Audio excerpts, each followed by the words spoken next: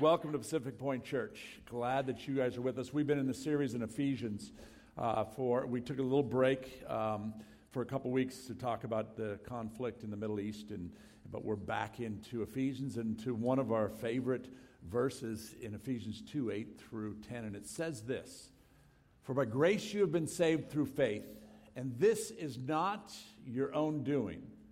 It is a gift of God, not as a result of works, so that no one may boast. For we are His workmanship, created in Christ Jesus for good works, which God prepared beforehand, that we should walk in them." Let's pray. Father, I thank you for this time, for your word. God, I just pray for your Spirit to go forth and speak to us. God, I thank you for the testimonies this morning. I thank you for the veterans. God, I pray for that you'd fill this place. In Jesus' precious name, amen. Amen. Is it kind of canny? Is there a little vibe in here? Sorry, Doug. Is it the other? I always torture poor Doug back there. He does a phenomenal job. So we're in this series on grace, and this whole scripture here can be synthesized to a couple things here, or really one thing. Christ plus nothing. Jesus. This scripture in Ephesians just clears the deck and lets us know that there's nothing you and I can do to earn our salvation. That it's Jesus plus absolutely nothing.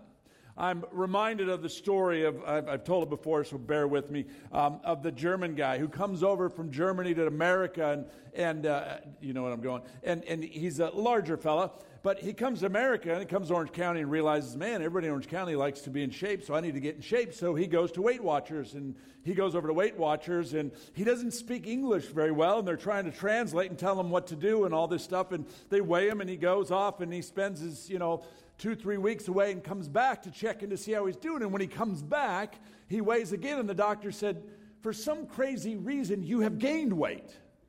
They're like, Weight Watchers, most people are losing weight. How is it that you're... So they got an interpreter so they could understand a little better, because he didn't understand what was going on. And what they found out with this man was this, that he wasn't stopping what he was regularly eating, he just added Weight Watchers to it.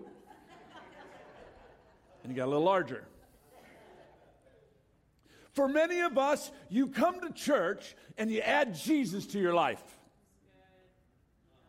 You think that Jesus is this little add-on, this little pet Jesus.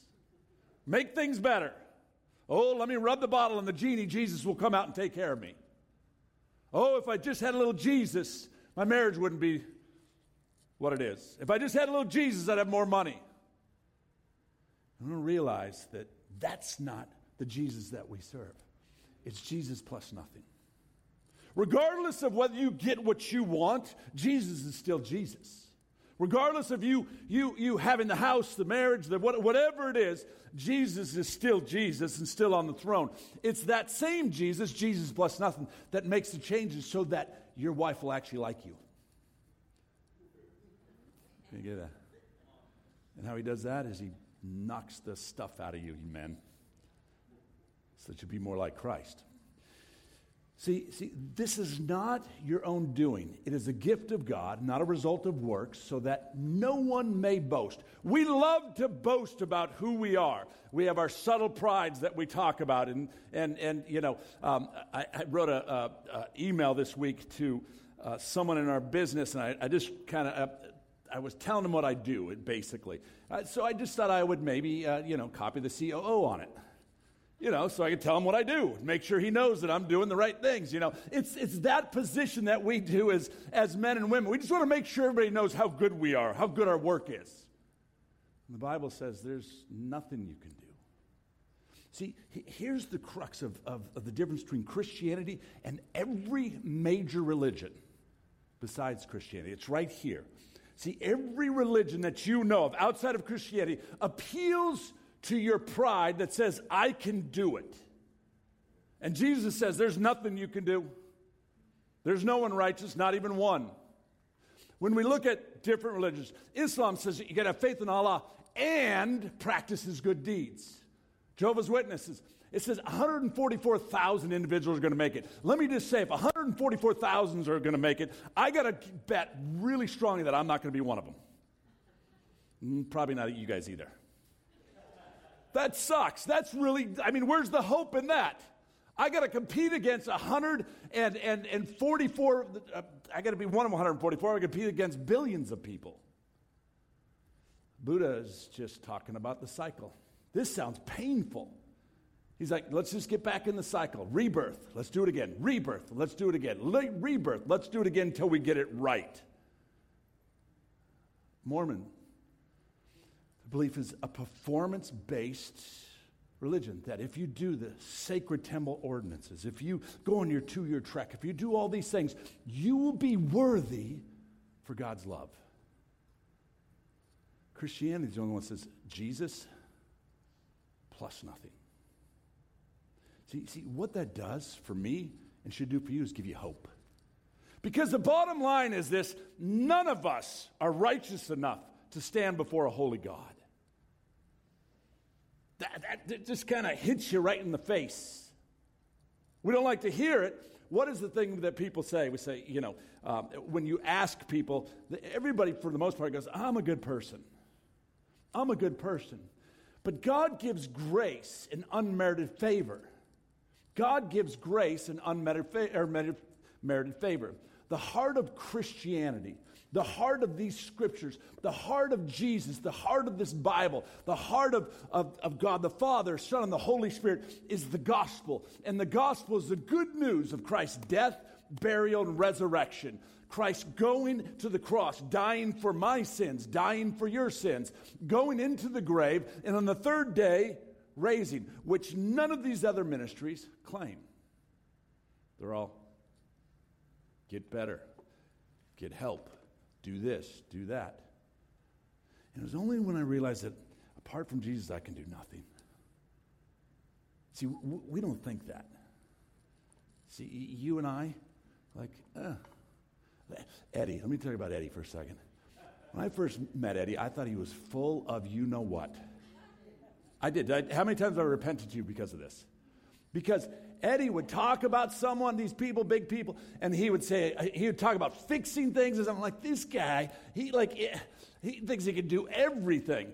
And what I realized over time, he really can. And he really does know these people that are like, I've run into people and they're like, oh my gosh. And I've come to him a couple times and said, I repent. You are the great man that you are. But this God grabbed a hold of Eddie's life. And now that everything that he does, the heart of who he is this gospel of Christ's death, burial, and resurrection for him. See, the good news is this. Now, this doesn't sound like the good news, but this has to say, the good news is this. I deserve hell. That's not the good news. See, the reality is this. Most of us don't think that's true. Because we say, I'm a good person. I'm a good person. And I say it often, and it's worth repeating, but if we were to take back God's grace and just dig deep into your soul, what would we see? If no one could see, what would it look like? See, that's why that statement is so profound, because I know apart from Jesus, I know what I deserve. But the beauty is God reveals himself to me, to you, to us. And then God gives us grace through his son Jesus, who died on the cross, so that you and I could have life. And I live in hope. I live in hope. What does grace look like? What does it look like? See, grace is a gift. First and foremost, it's a gift. If this Bible was a gift and I handed it to you, you have the ability to receive it or reject it. But when you take it, that gift comes, it can't be taken back. It is a gift that has been given to you. Grace is unmerited favor and the kindness of God. He came down, his son Jesus, and died that you and I might have life. Number 2, or 1:1. Grace initiates and enables faith. When we encounter God's grace, it initiates this faith or this step that I take. It's this action that takes place. John 6:44 says this, no one comes to the Father unless he's sent and is drawn. Father who sent me draws him, and I will raise him up on the last day. God brings us into and opens our eyes to who he is, and faith receives grace. When we encounter God and his grace in our lives, when we go from what we were to what we are, when we encounter this gracious God, what happens is this: faith rises up. Think about it for the moment that you encountered Jesus, what you were and what God's done. Romans 10:9 says this, but if you confess with your mouth that Jesus is Lord and believe in your heart that God raised him from the dead, it says you will be saved. For with the heart one believes and is justified, and with the mouth one confesses and saved. It's this profession of who Jesus is. It's this conviction of who he is in our heart, and the understanding of grace, that there is nothing you deserve or nothing you can do to make you deserve God's grace. Number 3 is forgiveness and redemption. Through God's grace, sins are forgiven and believers are redeemed in the consequences of their sin.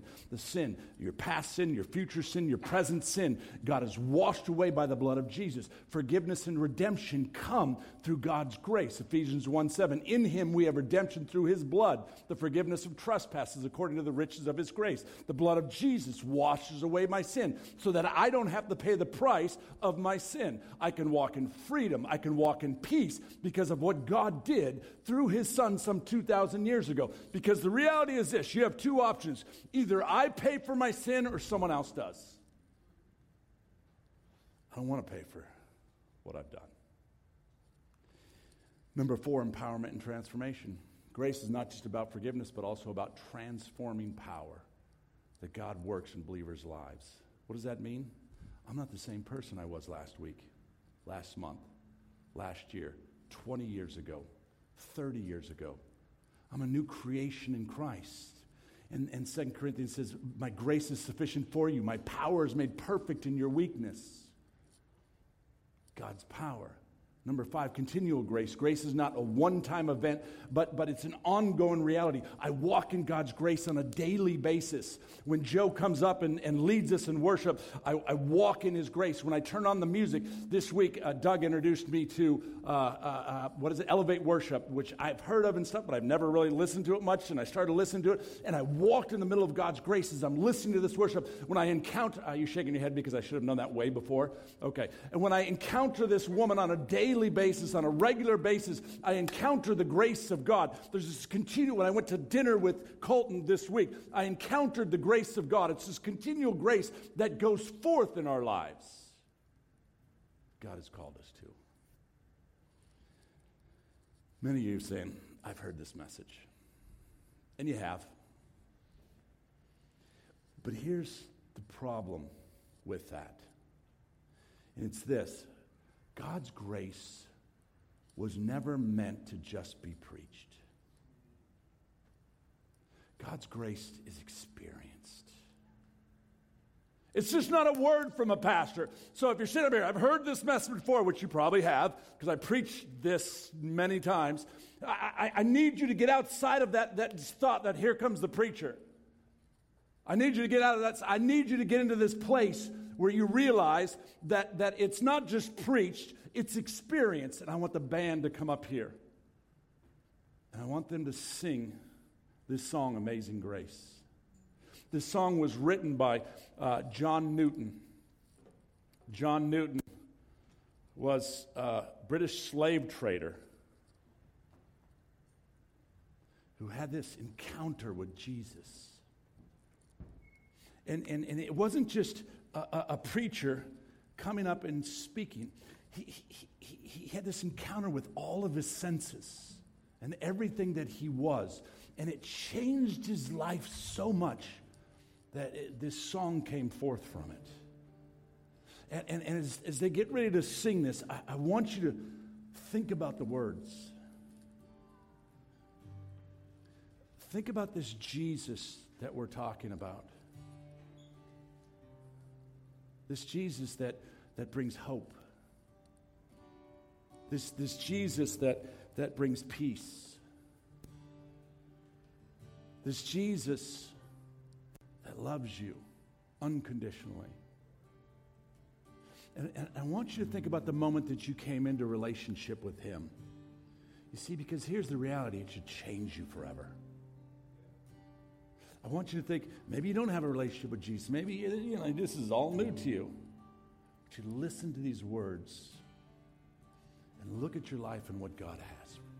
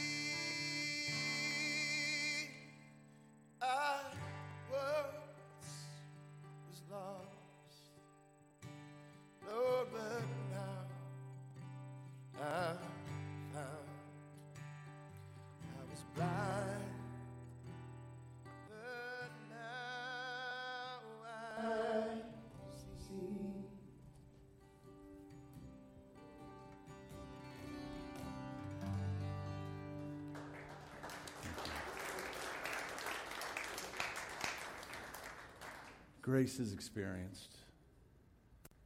I can preach it all day long up here, but it's experienced. Grace is heard. It's smelled. It's touched. It's seen. It's felt. You see, because this was the heart of God, that as you and I encountered the grace of God, that His grace would flow off of us in such a way that others would encounter the grace of God. That others would see, touch, and feel God's grace by your kindness, by your goodness, by your forgiveness, by your love, by your hope. Grace is experienced. It's experienced. See, church, if we would enter into this relationship with Jesus every single day and walk in the fullness of His grace, this world would look a lot different. If you would enter into God's grace before you go to work tomorrow morning, work would look a lot different. If you would get up and enter into the grace of God before you even say hello to that woman or that man, that marriage would look a lot different. See, it's God's grace that changes a man or a woman. And when you truly encounter God's grace, you're never the same. You're never the same. See, but as I had said earlier, grace encounters happen each day. And too many times in the churches, we have this encounter with God and His grace. And then we put them in our pocket, and then we add them on, as we said earlier, to situations in our life. I can't live that way anymore. Not that I don't, but I want to wake up and I want to encounter the grace of God. You know why? So that I would love her better. You know why? So that I'd be a better father.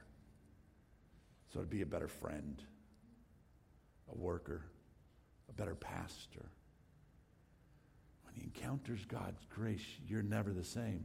What does it look like to walk in grace daily?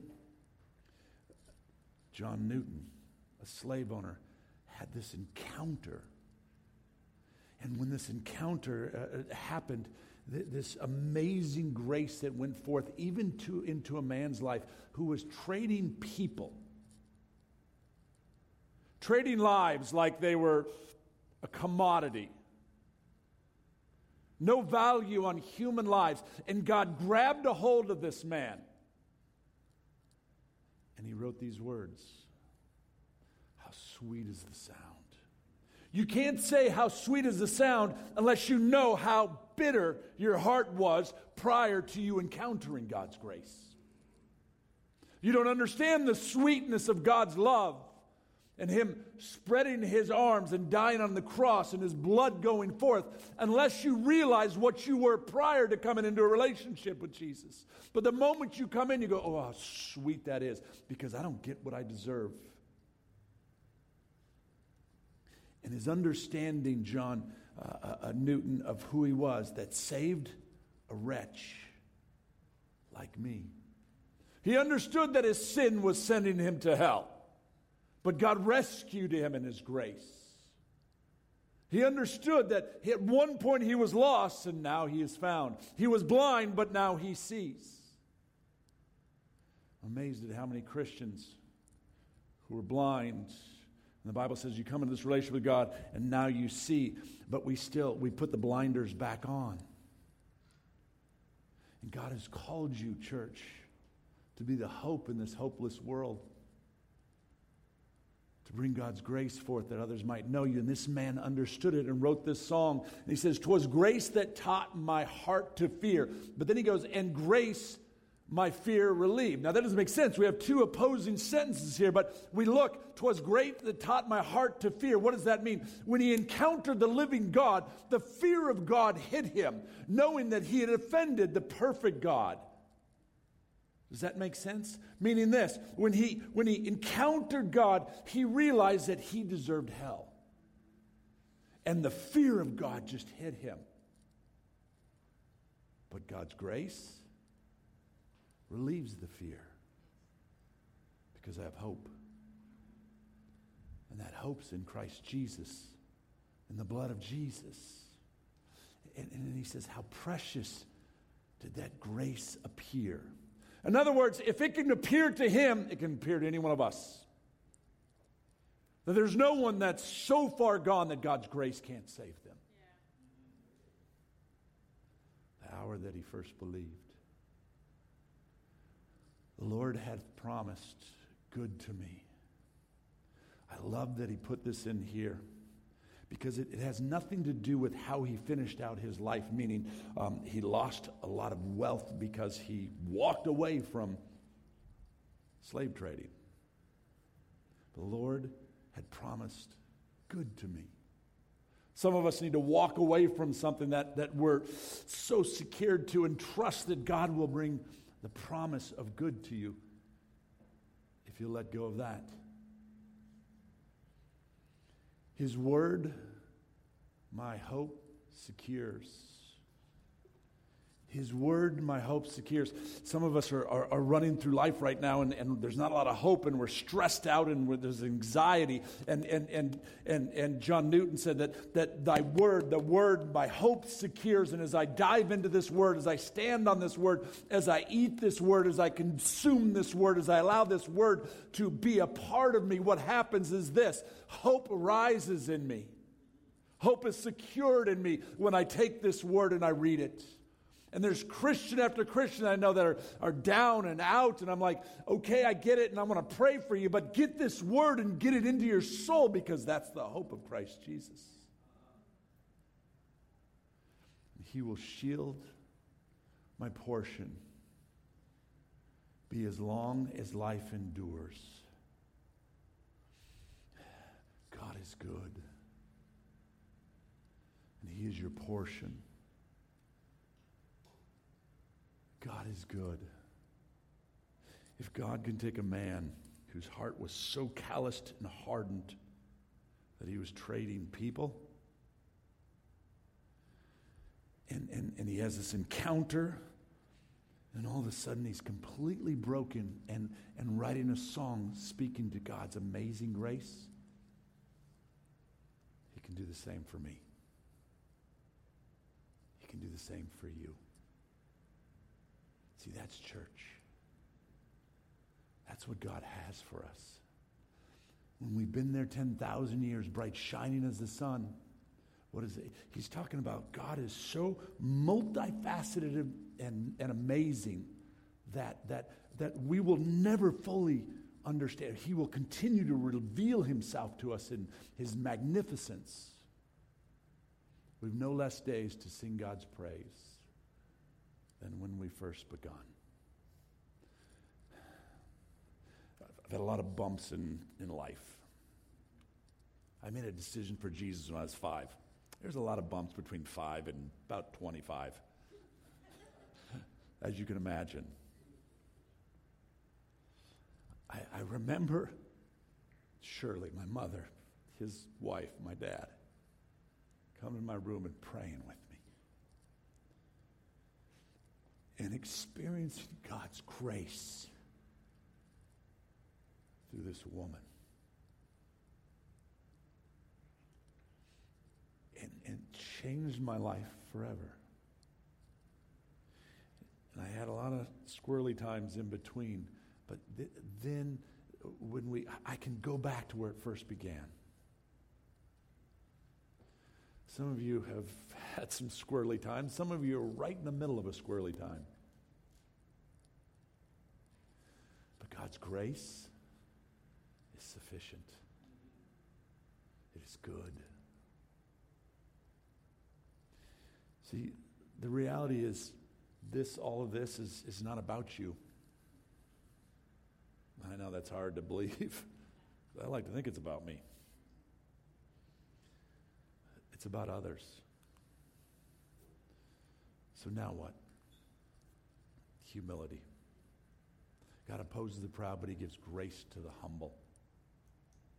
If you've never experienced God's grace that we're talking about, this grace in the Bible, The Bible says this. Today, if you've never experienced God's grace and you want to experience His grace, the first step to experiencing God's grace is confessing Him as Lord and Savior. And as we read earlier, John 10:9 says that if you confess through the mouth that Jesus is Lord and you believe in your heart that God raised Him from the dead, it says you will be saved. For it's with the heart that you believe in it is justified, and it's with the mouth that you confess and saved. Look, I don't get into heaven because I'm a good person. What do we say? You're a good person? Relative to whom? Relative to Jeffrey Dahmer? Yeah, you're a pretty good guy. Relative to Mother Teresa? You're not such a good guy. The standard is Jesus, who lived a perfect life, and I can't keep it. That's why I need God's grace. That's why I need God's grace. The Bible says if you've never experienced that, if you confess with your mouth that Jesus is Lord and you believe in your heart God raised Him, it says you will be saved and have eternal security. It's repentance. God, forgive me, I'm a sinner. Accepting God's grace through the death, burial, and resurrection of Christ Jesus. Walking in the freedom of hope, assurance of life in Christ. The second one is, if you have a relationship with Jesus, but you're not experiencing God's grace, the first thing you need to do is repent. Because God never left you. We leave Him. We need to ask God to give us a heart for Him and give us a heart for others. See, the heart of God is for others. It's for others. 2 Peter 3:9, not wishing that anyone should perish, but all should reach repentance. The heart of God is that all would know Him. All won't because many reject. But the heart of God is that all will know Him. And you know how He gets that out? By God's grace in your life going forth in other people's lives. Going forth in other people's lives. That's God's grace.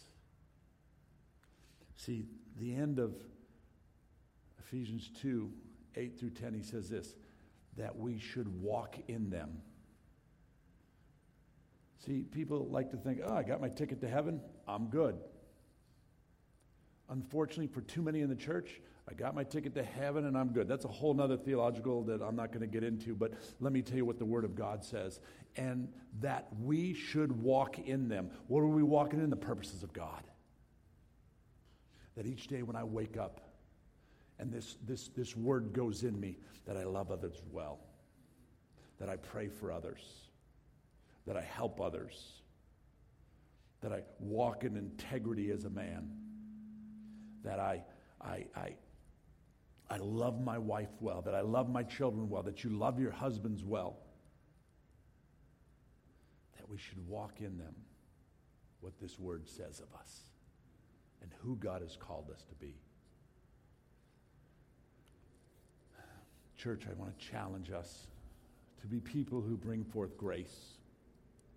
There would be a church that brings forth grace. And the way we do that is through God's Word.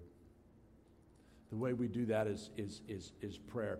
You know the old saying in the airplane, I don't think they do it anymore, but they used to say, the mask come down, put the mask on you first before your kid. And that's the same biblical principle. As you encounter God in the morning, then you're prepared, put the mask on yourself, prepared to give the gospel, the hope of the gospel, and God's grace to others throughout the day. But if you just wake up thinking about, what have I got, that squirrel start going right away, and you don't encounter God, more than likely you'll go through the day and you won't have the grace to love others as God has called you to. So we get up in the Word and we pray, a conversation with Jesus. We worship through music and Word. Each day, that this amazing grace might go forth. That this amazing grace might go forth. As we bring the band up here again, it's the time that we receive communion. And it's a holy moment. It's a holy moment. And as we've just talked about God's grace, and as we said, many said, I've heard that message before, but I am telling you, God wants you to encounter His grace.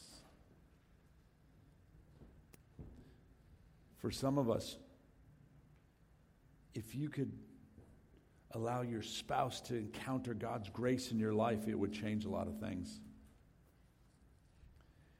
For many of us, if we would just allow God's grace to go forth, our kids would encounter God's grace in our lives.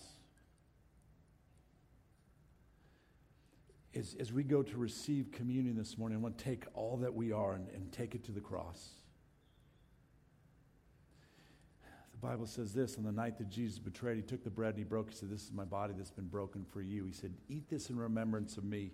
And he took the wine that represented his blood and he said, "When you drink this in remembrance of me." But before you go and receive the elements, before you receive, examine your heart and ask the question, God, is grace going forth in my life? God, is your grace going forth? And if it's not, humble yourself. Repent. See, this is the beauty of this word, is when I repent, God is faithful to forgive. And I walk in freedom. I don't walk all bound up by my sin. But examine your heart before you come and receive. And then receive the elements, which is remembrance of what Jesus did. And then when you walk out of this place this morning, church begins. Church begins. And be the conduit of grace that God has called you to be. Father, I thank you for this time this morning, for these men and women. God, as we receive the bread and the wine that represent your body and your blood, God, let us examine our lives. God, let us be men and women who receive your grace and give your grace to others, that others might know you. In Jesus' precious name we pray. Amen. Amen. There are communion stations to the right and left of me, and also in the back. There's bread you can dip in the juice, or there are juice cups and sealed bread for you if you'd like. This is a family time, so as Joe leads us in worship, come up and receive communion.